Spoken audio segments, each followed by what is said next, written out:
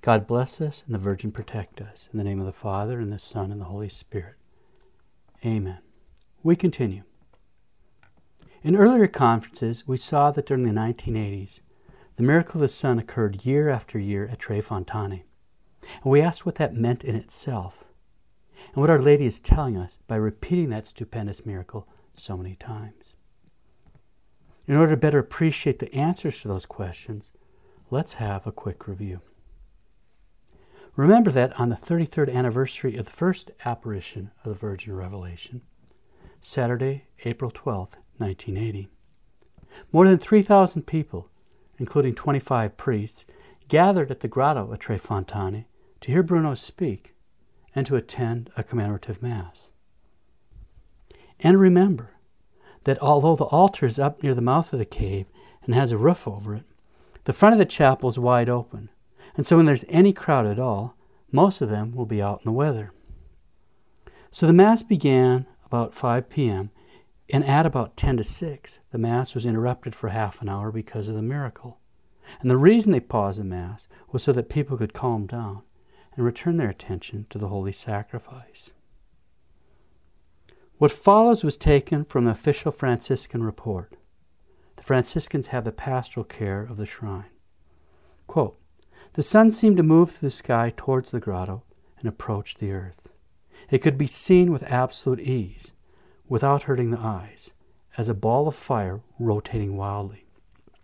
Seeming larger than normal, there appeared inside its iridescent crown, the outer solar crown, in various colors, mainly red, pink, and black, like incandescent magma moving rapidly as if boiling, forming different configurations, variously identified by the witnesses: a cross, an M, a heart surrounded by stars or dripping blood, the monogram of Christ, the IHS, two joined hands, the Virgin of Revelation. Some saw the solar crown dissolved and reconnected in 3 circles of various colors. Others have noticed that despite the obstacle of numerous trees, the sun bounced in clear sight with a warm and vivid light, almost like fire. It illuminated the chapel of the convent where the Eucharist is kept, the fronds of the trees, and the clothing of the people." Close quote. And as we've heard, many lapsed Catholics returned to the faith, and many people were miraculously cured of their ailments. And the official records show that these same sort of miraculous events took place on April 12th, 1980, 1982, 1985, 1986, when the Miracle of the Sun was filmed and broadcast on Italian television, and in 1987, on the 40th anniversary of the Virgin's first apparition. The first thing to be noted is that just as the Miracle of the Sun in Fatima in 1917 was an unmistakable heavenly confirmation of the messages to the children, so also the repeated miracles of the sun at Tre Fontane are unmistakable heavenly confirmations of the messages to Bruno. And they are also an unmistakable heavenly confirmation of the statement that Bruno had recorded in his diary in June 1948. The Virgin made me understand that the message of Fatima continues at Tre Fontane. The repetition of the miracle of the sun at Tre Fontane is an unmistakable heavenly confirmation that the message at Tre Fontane is a continuation of the message of Fatima. Okay, now let's spend some time considering the symbolism seen during the many repetitions of this miracle in Rome. The symbolism of the colors red, pink, and black, which appeared inside the solar crown. We'll briefly consider some of the scriptural and liturgical symbolism of these 3 colors. Red. What does red symbolize? Among other things, red symbolizes the shedding of blood, and so red vestments are worn on the Feast of the Precious Blood, in votive masses of the Lord's Passion, and of course the Feast of the Martyrs who shed their blood for the faith. Red also symbolizes the burning fire of God's charity, and so it is used during Pentecost. Pink. What does pink symbolize? Well, rose-colored vestments, sometimes mistakenly called pink vestments, are traditionally worn as a sign of joy on Gaudete Sunday, the 3rd Sunday of Advent. Rose is an expression of joy because, liturgically speaking, in just a little while the Lord will finally be with us. And that is also very significant, since the Church keeps two basic truths before our eyes during Advent. On the one hand, we're preparing to celebrate the anniversary of the first coming of our Lord some 2,000 years ago on his mission of mercy. And on the other hand, we're reminded to be prepared for an upcoming event, the second coming of our Lord, when he comes to judge the living and the dead. Black. What does black symbolize? Since black symbolizes mourning, the sorrow of death and the tomb, black vestments are worn on All Souls' Day and for Requiem Masses. One scriptural commentary notes that, quote, black is often associated with the threatening presence of God in dark times, a divine judgment upon sin and evil. Throughout the Old Testament, images of the coming of God in judgment are painted in hues of black. The day of the Lord, a day of judgment for sin, is described by the prophets as a day of darkness and gloom, a day of clouds and blackness. Close quote. So the colors themselves symbolize, first, the shedding of blood and the burning fire of God's charity. Second, joy in the fact that the second coming of the Lord is nigh on hand. And third, mourning, death, and judgment day. The symbolism of the solar crown being dissolved and reconnected in three circles of various colors. The solar crown separated into three circles and united back together again is symbolic of the Most Blessed Trinity. The symbolism of the various figures seen inside the solar crown during the miracle. Many of these are very obvious. Obviously, the IHS in the sun symbolizes the holy name of Jesus, since it's the first three letters in Greek, capitals, of Jesus Christ. The cross symbolizes our Lord's passion. The heart surrounded with stars is symbolic of the woman of the Apocalypse, the Virgin of Revelation, who is clothed with the sun and crowned with 12 stars. The heart-dripping blood is symbolic of the sorrow in her sorrowful and immaculate heart. The M is a symbol for Mary, commonly used for the sorrowful mother at the foot of the cross. The joined hands are a symbolic reminder of prayer, a reminder of the Virgin of Revelation's request that we, quote, do not forget the rosary, which cooperates much with your salvation. The Hail Marys, which you say with faith and love, are so many golden arrows that reach the heart of Jesus. Close quote. And a reminder of Our Lady's ardent request at Fatima that we ought to, quote, pray very much and make sacrifice for sinners. For many souls go to hell because there are none to sacrifice themselves and pray for them. Close quote. The Virgin of Revelation. Obviously, by appearing within the solar crown, she is showing the world who she is and the precise time in history when we are living. That she is the Virgin of Revelation, that she is the woman actually clothed with the sun in chapter 12 of the Apocalypse. The symbolism of the sun brightening the people's clothing. Our Lady calls to mind the lights at Fatima that shower down on the people. Beams of light in general are symbolic of the graces and virtues from heaven pouring down upon the people gathered at the grotto. And of course, light is also symbolic of faith. The light was shining on the people, but were the people reflecting that light by a life of faith, by a life of charity? The symbolism of being able to look at the sun with ease. The very fact that the witnesses could look directly at the sun with ease, this remarkable diminishment of the light, is very significant scripturally. Cornelius de Lapide, the great 16th century commentator, speaks of this very phenomenon. Quote, the sun, moon, and stars are dimmed when the leaders of the church or the world depart from justice and holiness to depravity or wickedness. Close quote. the symbolism of the miracle occurring repeatedly in Rome. The fact that this miracle was repeated over and over and over again in Rome, and not just in Rome, but at a Catholic shrine, is indicative that it is not the rulers in the world, but rather the rulers of the church who are being symbolically indicted by this heavenly phenomenon. It's a repeated symbolic indication that they have departed from justice and holiness to depravity and wickedness. The Virgin of Revelation said to Bruno, "Many of my sons, priests, have lost the dignity of the order, no longer live in honesty and love, no longer catechize souls. The Virgin shows me religious men and women, priests, bishops, cardinals, and tells me, 'See, these fools deny the true God and have proudly made themselves gods. The corruption and spiritual evil you see is being done to satisfy their God and their material good. They are evil and fail to do good. Evil has entered into them. They are out of their minds and walk on a wrong path.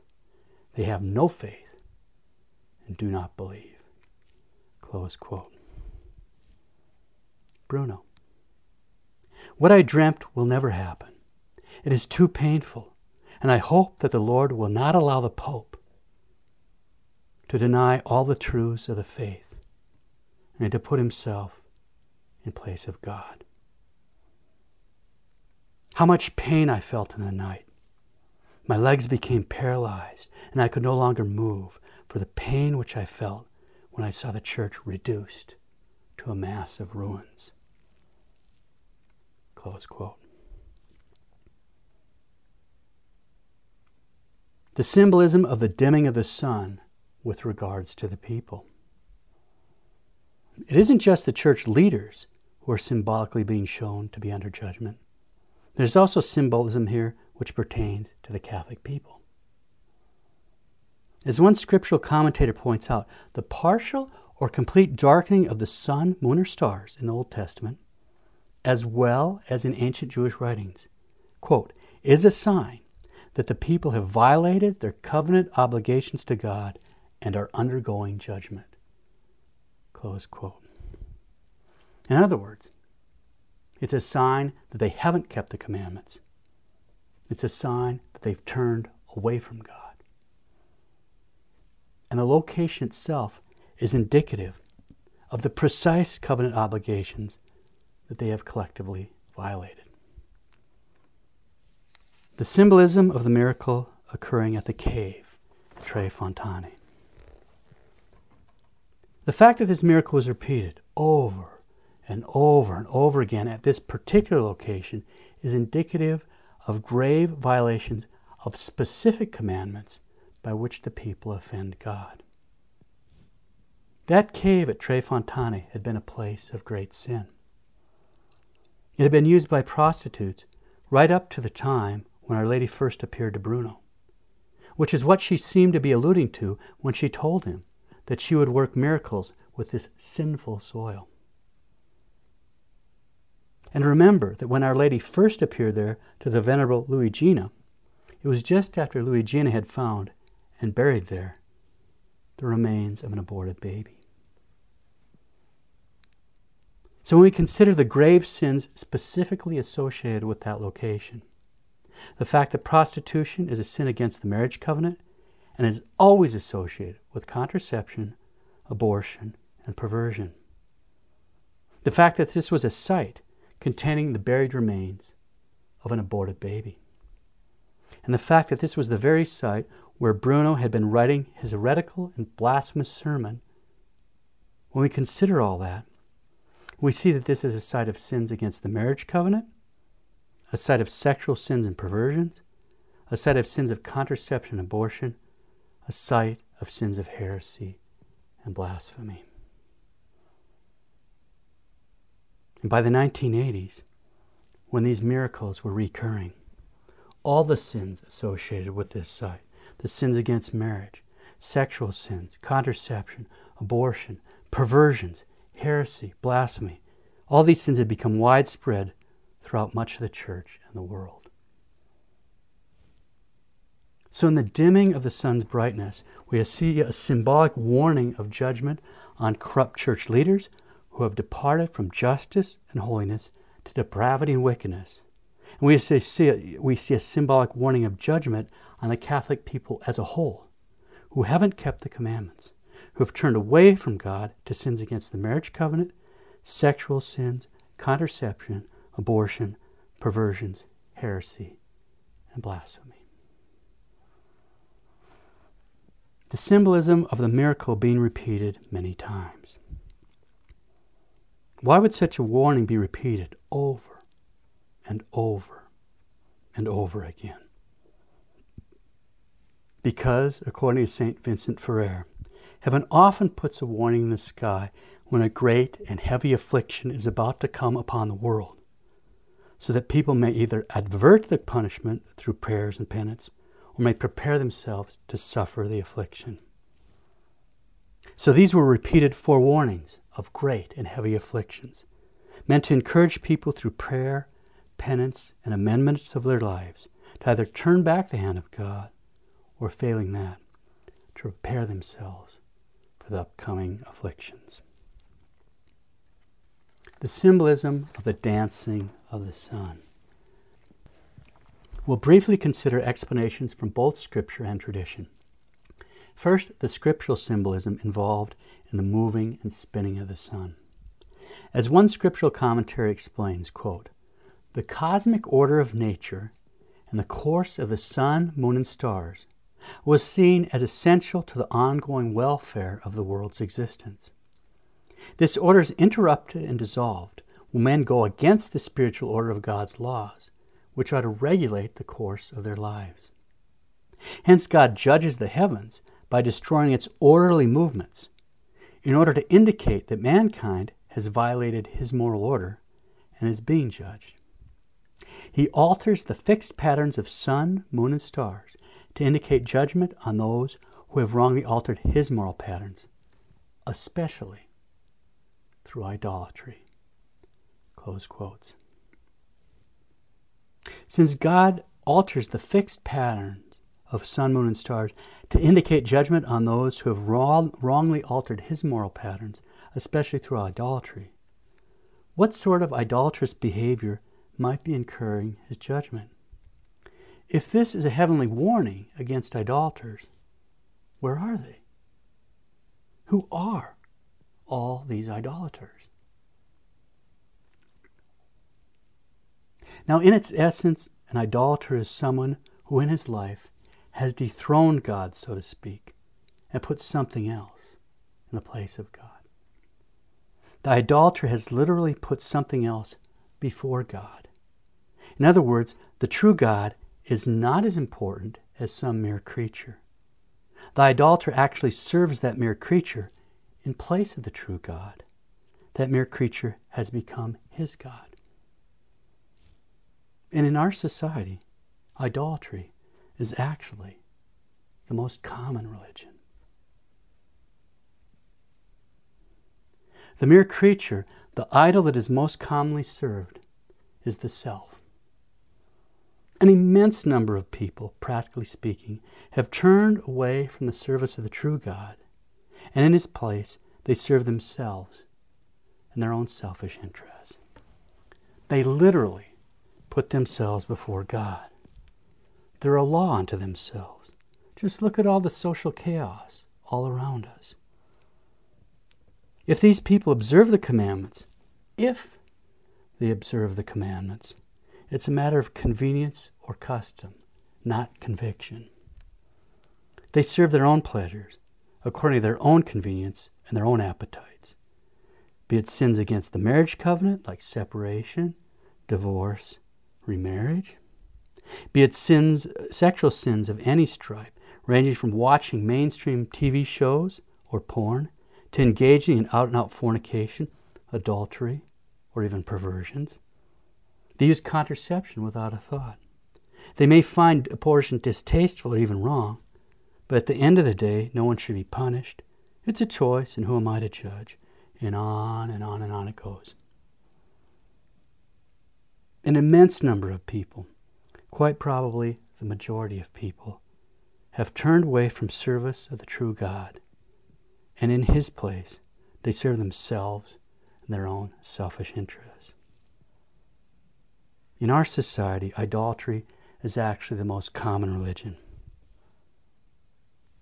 The pews in virtually every Catholic church are full of idolaters.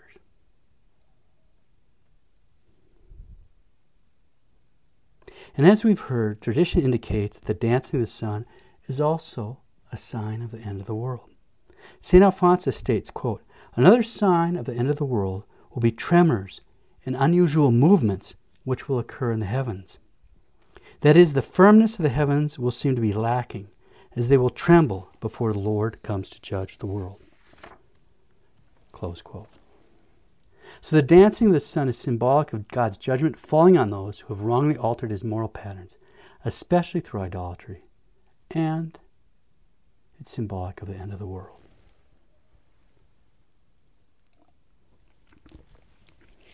The symbolism of the miracle occurring at Tre Fontane.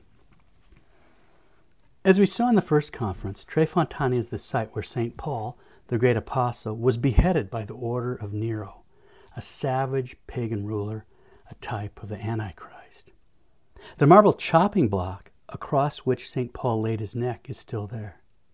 And when his head was chopped off, it bounced 3 times down a gentle hill.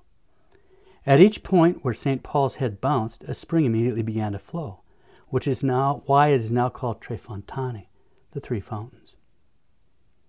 We also saw that Tre Fontane is the burial site of St. Zeno and his 10,203 companions.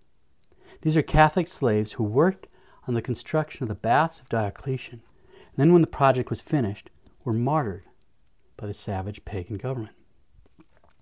We also saw that Tre Fontane is a site where St. Bernard had a famous vision of souls being released from purgatory by virtue of the Mass he was saying, and then being escorted by angels up a staircase to heaven.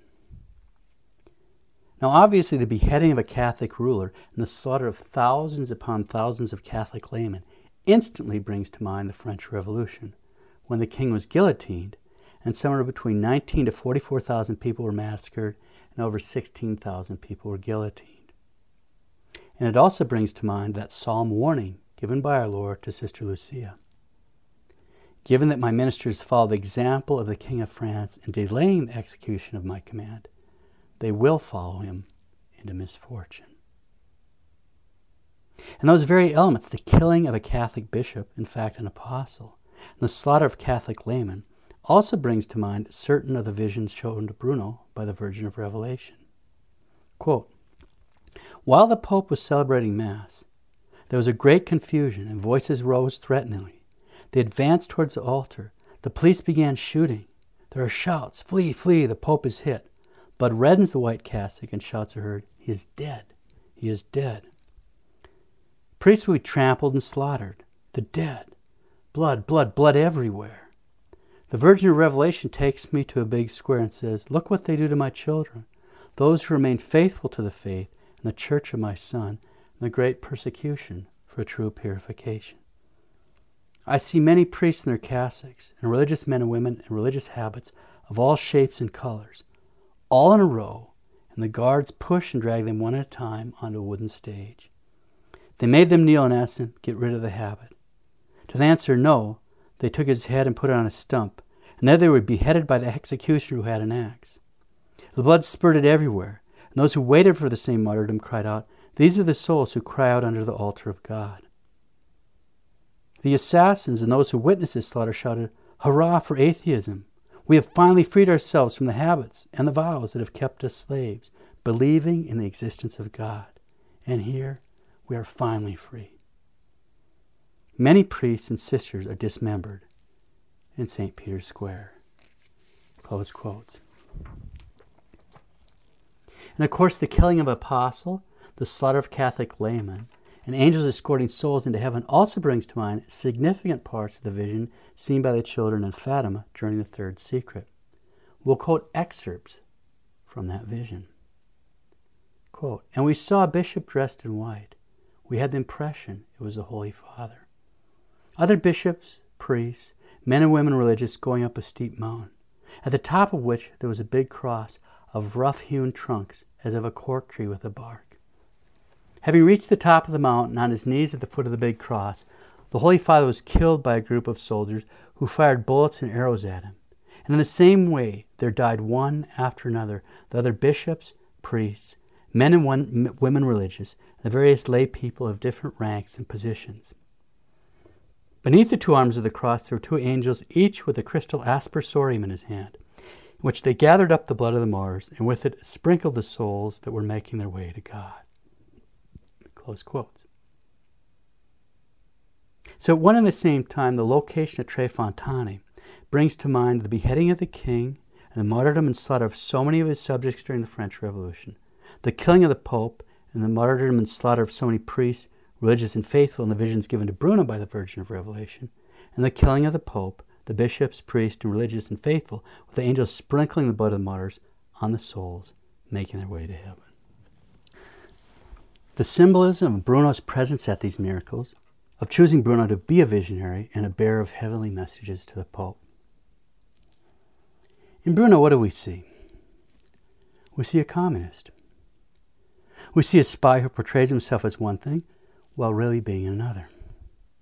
We see a vociferous enemy of the Church. We see a blaspheming heretic who hated Our Lady. We see a man who didn't scruple to steal from priests and who made a point of physically and verbally abusing priests. We see a man who had sworn an oath to kill the Pope and had gone so far as to buy the weapon and choose the date. We see a man who didn't scruple to violate his marriage covenant by adultery. We see a thug and a wife beater.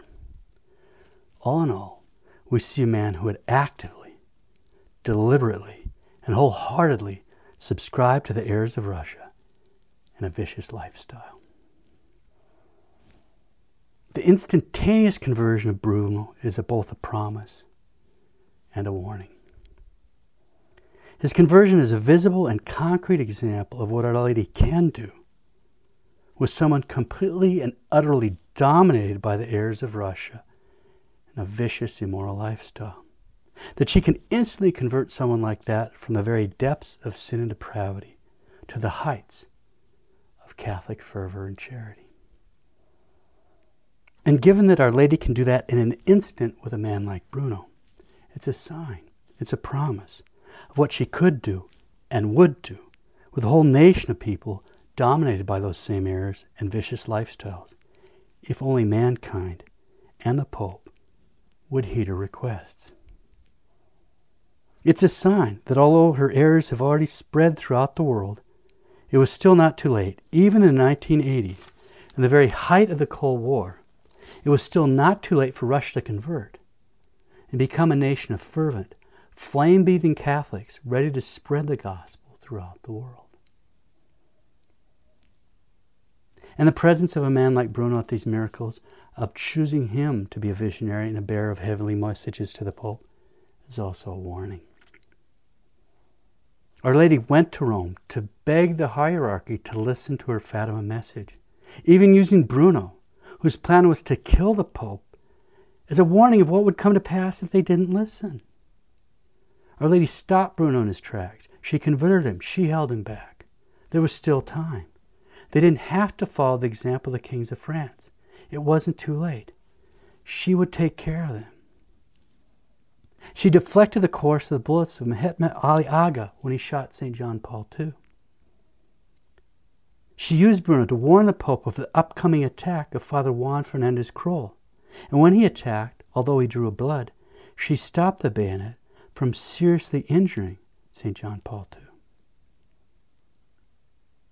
So the presence of someone like Bruno is a warning that although Our Lady had been intervening, if they continued to follow the example of the kings of France, then Our Lady was no longer going to be able to hold back the arm of her son, which is exactly what she told Bruno in 1986. Quote, "For the sake of justice, I have to let go of my son's hand, precisely because justice has to be fulfilled."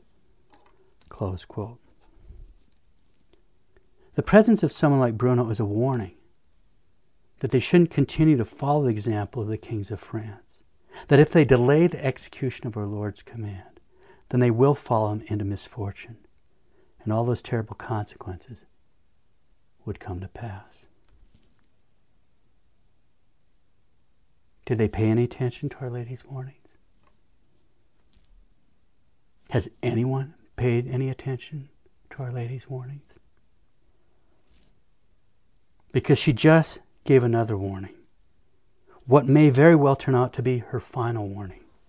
She just gave another warning. Just last year. Just last year, Our Lady gave another warning. On May 4th, 2016, in the Portuguese town of Orem, which is 7 miles away from the Cova da Iria. The Cova da Iria is the very site at which Our Lady of Fatima appeared in 1917. On May 4th of this last year, Our Lady gave another warning. On May 5th, 2016, the secular Portuguese newspaper, this is a secular Portuguese newspaper, Correio da Manhã reported, quote, "Yesterday, more than 100 faithful experienced a phenomenon at Orem, which they described as a new miracle of the sun." Close quote. I asked my friend, whose first language is Portuguese, to give me a summary of what the witnesses reported on Portuguese TV. These videos are readily available online. For the first time in 50 years, the pilgrim statue of Our Lady of Fatima visited Orem and had been venerated throughout the night in the church. At about 8 a.m., as soon as they processed out of the church with Our Lady, the miracle began, and it lasted about 15 minutes. The priest did not see anything unusual, but this was seen by about 100 of the people in the procession, who all described the same phenomena. They could look at the sun, and the outer rim of the sun was spinning, and it was red. Then it turned golden, as if it were made of gold. Then it turned blue. The whole time it was spinning at a high speed. The sun itself was also blinking. One interviewer noted that 100 witnesses saw what some are calling a miracle, and that all their accounts are the same. An interviewer asked, "Was it a miracle?"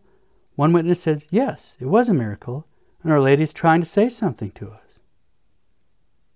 It was a miracle, and Our Lady is trying to say something to us. Okay. So what is she saying? What does this mean? Let's consider a little background information in order to get a better grasp on what she's saying. On August 13th, 1917, the 3 children were kidnapped by the Freemasonic mayor of Orem. He jailed them and then spent 2 days trying to pry the secret out of them, or to get them to admit that they were lying, going so far as to threaten to martyr them by burning them alive in boiling oil. But through it all, the children remained steadfast. Meanwhile, over at the Cova da Iria, there were some 15,000 to 18,000 people awaiting Our Lady's arrival. And even though the children were being held in prisoner up at Orem, Our Lady still came to the Cova. One witness described some of the events. Quote, "The clap of thunder was followed by lightning, and at once we began to notice a small cloud, very pretty, white in color, very light, which hovered some moments over the holm oak, then rose toward the sky and disappeared in the atmosphere. The faces of the people had all the colors of the rainbow, pink, red, and blue. The ground was covered with squares of different colors. Clothes were also of every color of the rainbow. The trees did not appear to have branches and leaves, but only flowers. Everything seemed laden with flowers, and every leaf appeared to be a flower." Close quote. Now, obviously, Our Lady knew the children weren't going to be up there, but Our Lady does things on her own terms. Although she knew full well the children were up at Orem, she came to the Cova as she had said. Then on August 19th, she unexpectedly appeared to the children near their homes at a place called Valinhos. Now, it's important to note that this is the exact opposite of that Medjugorje scam, where the devil that pretends to be Our Lady goes on tour with these liars and during their seances allows himself to be summoned up on demand. So in 1917, even though the children had been taken there, Our Lady did not appear in Orem. But almost 100 years later, on May 4th, 2016, Our Lady finally graces Orem with her presence, and she does a miracle there. Our Lady does things on her own terms. She is way, way more powerful than these Freemasons, and her plans cannot be thwarted. Even though for the most part her message has been ignored and forgotten, even though for the most part her requests have not been fulfilled by the bishops, the priests, and the faithful, even though the consecration of Russia has still not been done, she will still triumph and conquer evil. Now, with all that as background, let's ask ourselves what all this means. The date is significant. May 4th is the day on which the Fatima Novena begins. The symbolism here is obvious. The days are numbered. It's the 99th year. Again, the symbolism is obvious. The time is short. Time is running out. The time is running out. We must stay close to Our Lady, very close. The symbolism of the colors is fairly obvious. The red symbolizes martyrdom, the gold symbolizes the presence of God and heavenly royalty, and the blue symbolizes Our Lady. The color red as a symbol of martyrdom is obviously related to the symbolism of the location, since Orem is the precise place where the three little children were put to the test, even unto death, to the point where they actually believed that the others had been martyred by being boiled alive in oil. And yet they each remained faithful. There are terrible trials ahead. There are terrible trials ahead. But even should we be threatened with martyrdom, we must remain firm in the faith by remaining close to and obedient to Our Lady, obedient even unto death. We must be prepared, fully prepared, to die for the truth. The symbolism of the pilgrimage following Our Lady is also obvious. We must faithfully follow Our Lady, stay very close to her, just like the children and the Apostle John, and she will conquer. The symbolism of this miracle not being visible to the priest is also fairly obvious. St. Francisco had to pray many rosaries. He could see her, but he could not hear Our Lady of Fatima. The priest today can't even see. This inability to see is symbolic of priests in the world today who are losing their faith and not praying their rosary, not even praying their breviaries. They're blinded and choking in the smoke of the operation of error. The Virgin of Revelation warned priests, quote, "You are becoming worldly, divesting yourselves of the sacred to desecrate and abandon the priesthood given to you by my Son. The world thirsts for truth, but you no longer give it the water to quench its thirst. Many of you give bad example. You have completely forgotten the gospel." Close quote. Where was the parish priest during the children's trials? Miles away. Was he supporting them? No. No, he wasn't. The miracle of the Son should be in every single history book written since October 1917. Everyone in the world, not just the Catholics, should be familiar with all these details. And yet, how many priests even pay any attention to Fatima? So we must pray for priests and prelates, but remain faithful. Trust Our Lady, even when so many of the priests don't. Stay close to Our Lady. Consecrate yourself to Our Lady and trust her, just like the children and the Apostle John. Now pause for a moment and consider that, as we've seen, the miracle of the Son was an absolutely unique and unprecedented, unparalleled historical event. That this miracle of biblical proportions took place, and then almost 100 years later the Son dances again in virtually the same place, and it's practically ignored. We're living in a time when there are many false prophets and end-time prophecies, like that Mayan calendar, for example, or all that craziness about the year 2000. We're living in a time in which the people are claiming the end is coming, and then it comes and it goes. It was not the end. This atmosphere has created a sort of immunity towards actually obeying our Lord's explicit command to read the signs of the times, and immunity to ever believing that this is something to concern ourselves with. Almost every time I discuss these things with priests, the response is a super patronizing answer along the lines of, people have always thought they were living in the end of the world. And this is said in such a way as if there's nothing more to talk about, that's the end of discussion, and to even entertain any further thoughts in this question is stupid. We can just continue doing what we're doing and living like we're living because all these prophetic end times just come and go, and there is no end. And the terrifying result of all this is that when the real danger and the real prophet arrives, like Our Lady of Fatima, for example, people laugh and scorn and mock her and pay her no heed. They tell themselves it's all just a private revelation, we don't have to believe it, and they can't even be bothered to trouble themselves to consider the meaning of the miracle. And the miracle is absolutely, positively not a private revelation at all. It's a historical event. It's a historical event.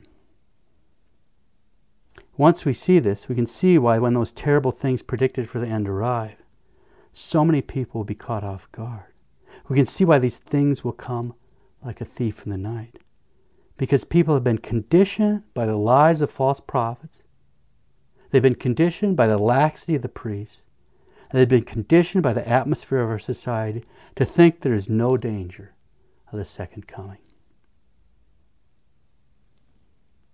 Noah preached for 100 years before the great flood struck. And as we all know, almost no one paid any attention to his warning. This latest miracle of the sun is a very, very clear warning from Our Lady about upcoming events. A wake-up call for all those with eyes to see.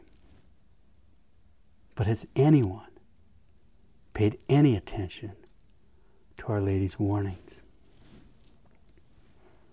Just as it was in the days of Noah, so it is in our days. In fact, in Luke 17, verses 26 to 30, our Lord specifically states, He specifically states that the conditions at the end of the world would mirror both the days of Noah and the days of Sodom and Gomorrah. And we've already seen that the ancient Jewish commentaries state that, quote, the generation of the flood was not wiped out until they wrote marriage documents for the union of a man or to an animal. The generation of the flood was not wiped out until they wrote marriage documents for the union of a man or to an animal. We've already seen that these days are like the days of Noah and the days of Sodom and Gomorrah. And yet, who's paying any attention to that?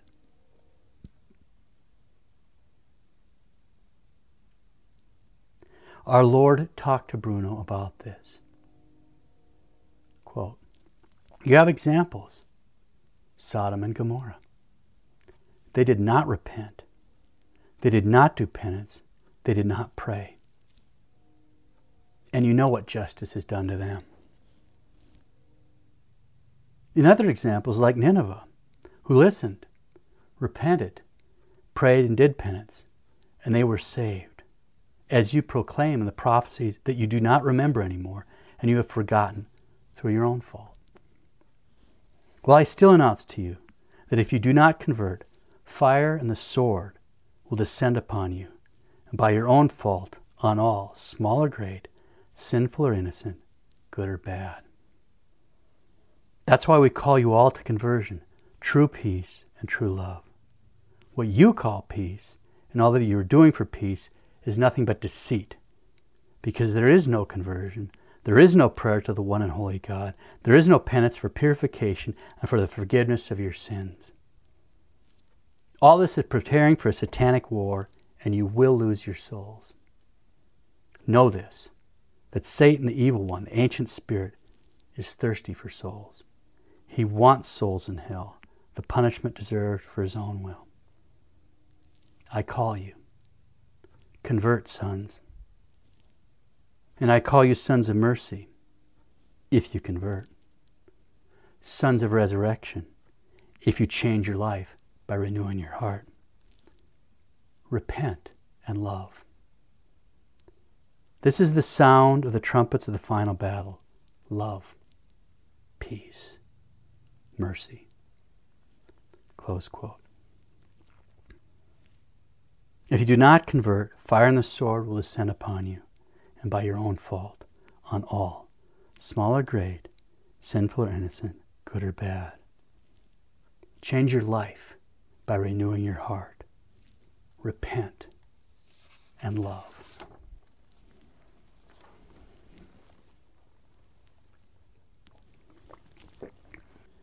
We'll close with a meditation on the days of Noah. As we've seen, Noah and his family lived in times similar to our day. They always strove to cling to the truth and had a great love for God. For years they tried to share that truth and love with others. But for various reasons, the others wouldn't let that truth and charity enter their hearts. Like today, many people were living very sinful lifestyles. But certainly then as now, many people lived a very mild life, where they didn't seem like bad people. They were good neighbors and didn't seem so far off. But their hearts were lukewarm, neither hot nor cold. They were doing just enough to look good and ease their conscience, and yet still fit in, so they could avoid being thought of as extreme, avoid becoming outcasts in the crazy world they lived in. Pretty much like our day and age. Under God's orders, Noah preached repentance and built an ark. The whole time, the majority mocked him, the rest ignored him, and only a few remained friendly and kind to his face. But that was about it. They didn't embrace his preaching with their hearts. At best, they gave him a superficial hearing, a superficial agreement with his preaching. But they didn't embrace it with all their hearts. They weren't willing to embrace a truth that was so painful, a truth that was such a heavy cross, a truth that didn't feel good, a truth that didn't make them look good in their neighbor's eyes, a truth that to embrace would instantly result in mockery and contempt. Even though many of them recognized at some level that what Noah was saying was true, still, it was just too costly, too painful to let themselves believe that God really meant what he said. The judgment was coming. The judgment was upon them. Yeah, this is bad, they tell themselves, but it's not that bad. Look at everyone else.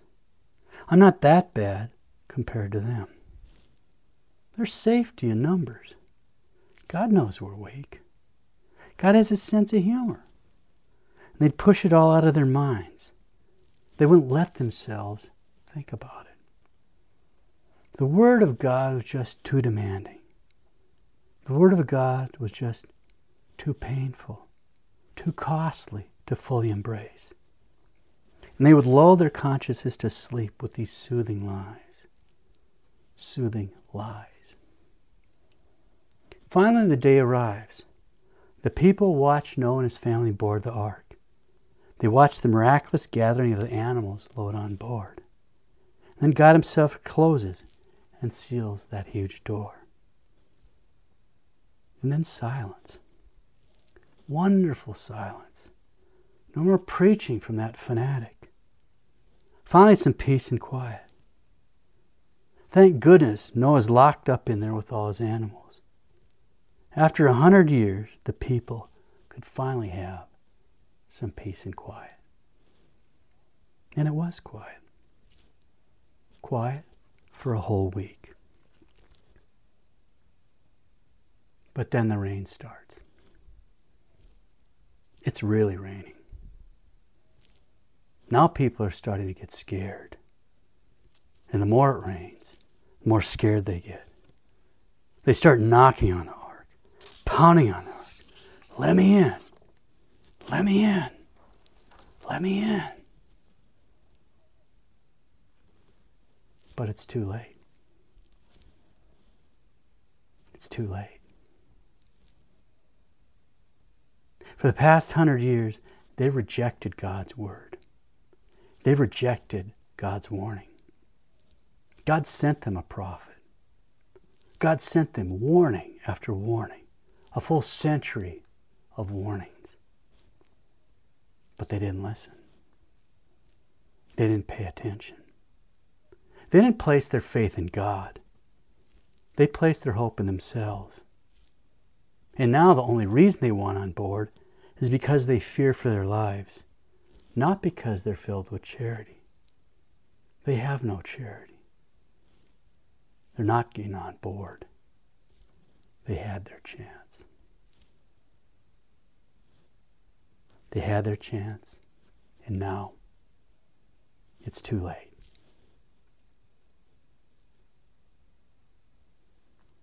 And now comes the worst part. Just picture the immense amount of grace Noah and his family must have been given to endure what happened next. The rains came, and their neighbors, their friends, their other family members, aunts, uncles, cousins, other relatives, came and knocked on the ark, pounded on the ark, begging for the door to be opened. But God has closed that door, and it had to remain closed. And Noah's family trusted in God. As his justice fell, God gave them immense grace to endure it. The screaming, the terror, the children, desperate and crying, wailing for help. The mothers holding their babies up, begging them to at least take the babies and save them from this death. The desperation of those voices that had once mocked them, now crying to them for help. But God had closed the door, and it had to remain closed. The cold, dreary, depressing hours and hours with all this horrific wailing and crying, until finally the last cries drowned out, leaving an eerie silence as the last person could no longer stay afloat and sank into the flooding waters that cleansed the earth of sin. What great sorrow pierced the hearts of all those on the ark as they listened to the silence. The overwhelming sorrow that could have so easily have been joy, if only those poor souls would have embraced the virtues of faith, hope, and charity when there was still time. A great sorrow in spite of the consolation of realizing that some of those poor people had repented before drowning. What great thanksgiving Noah's family must have given to God for saving them in the midst of such an evil world, for giving them such a profound trust in God's mercy and justice. How unbelievably difficult this would have been. How much grace this would have taken to clearly recognize that God's justice is just, and not to try to let anyone else into the ark, not even a baby. How much grace it would have taken to not fall into the temptation to play God and think that they knew better.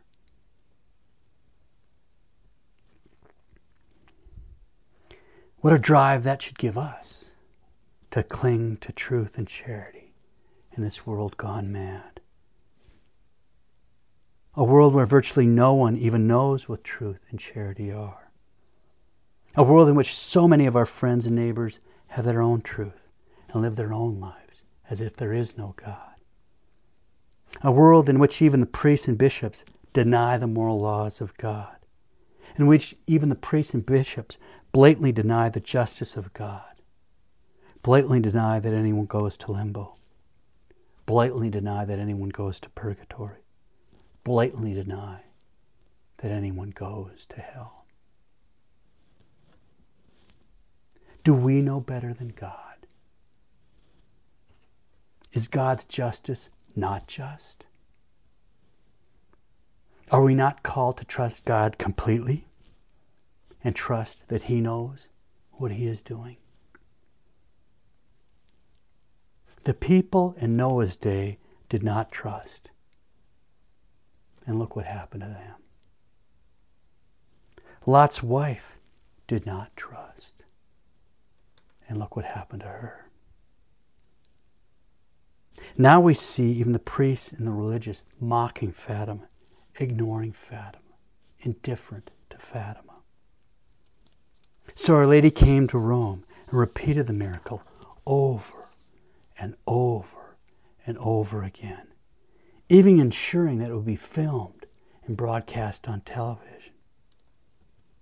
Our Lady did miracle after miracle after miracle. And still, the clergy and the people remain indifferent. And yet, in spite of all this rejection and indifference, Our Lady still came to Arim, still came to give mankind a last-minute warning, still came to give one more warning. And yet, the clergy and the people remain indifferent. They don't believe. They don't want to believe. They don't want to be bothered. And they just brush off these easily verifiable historical events, backed up by so many witnesses. Are we paying attention to the signs that are so evident and so plain? Are we like men without eyes to see or minds to think? Are we paying any attention to the warnings that God has given us? Repent. Believe. Consecrate yourself to Our Lady. Live the message of Fatima and stay very, very close to her. Time is running out. It's running out.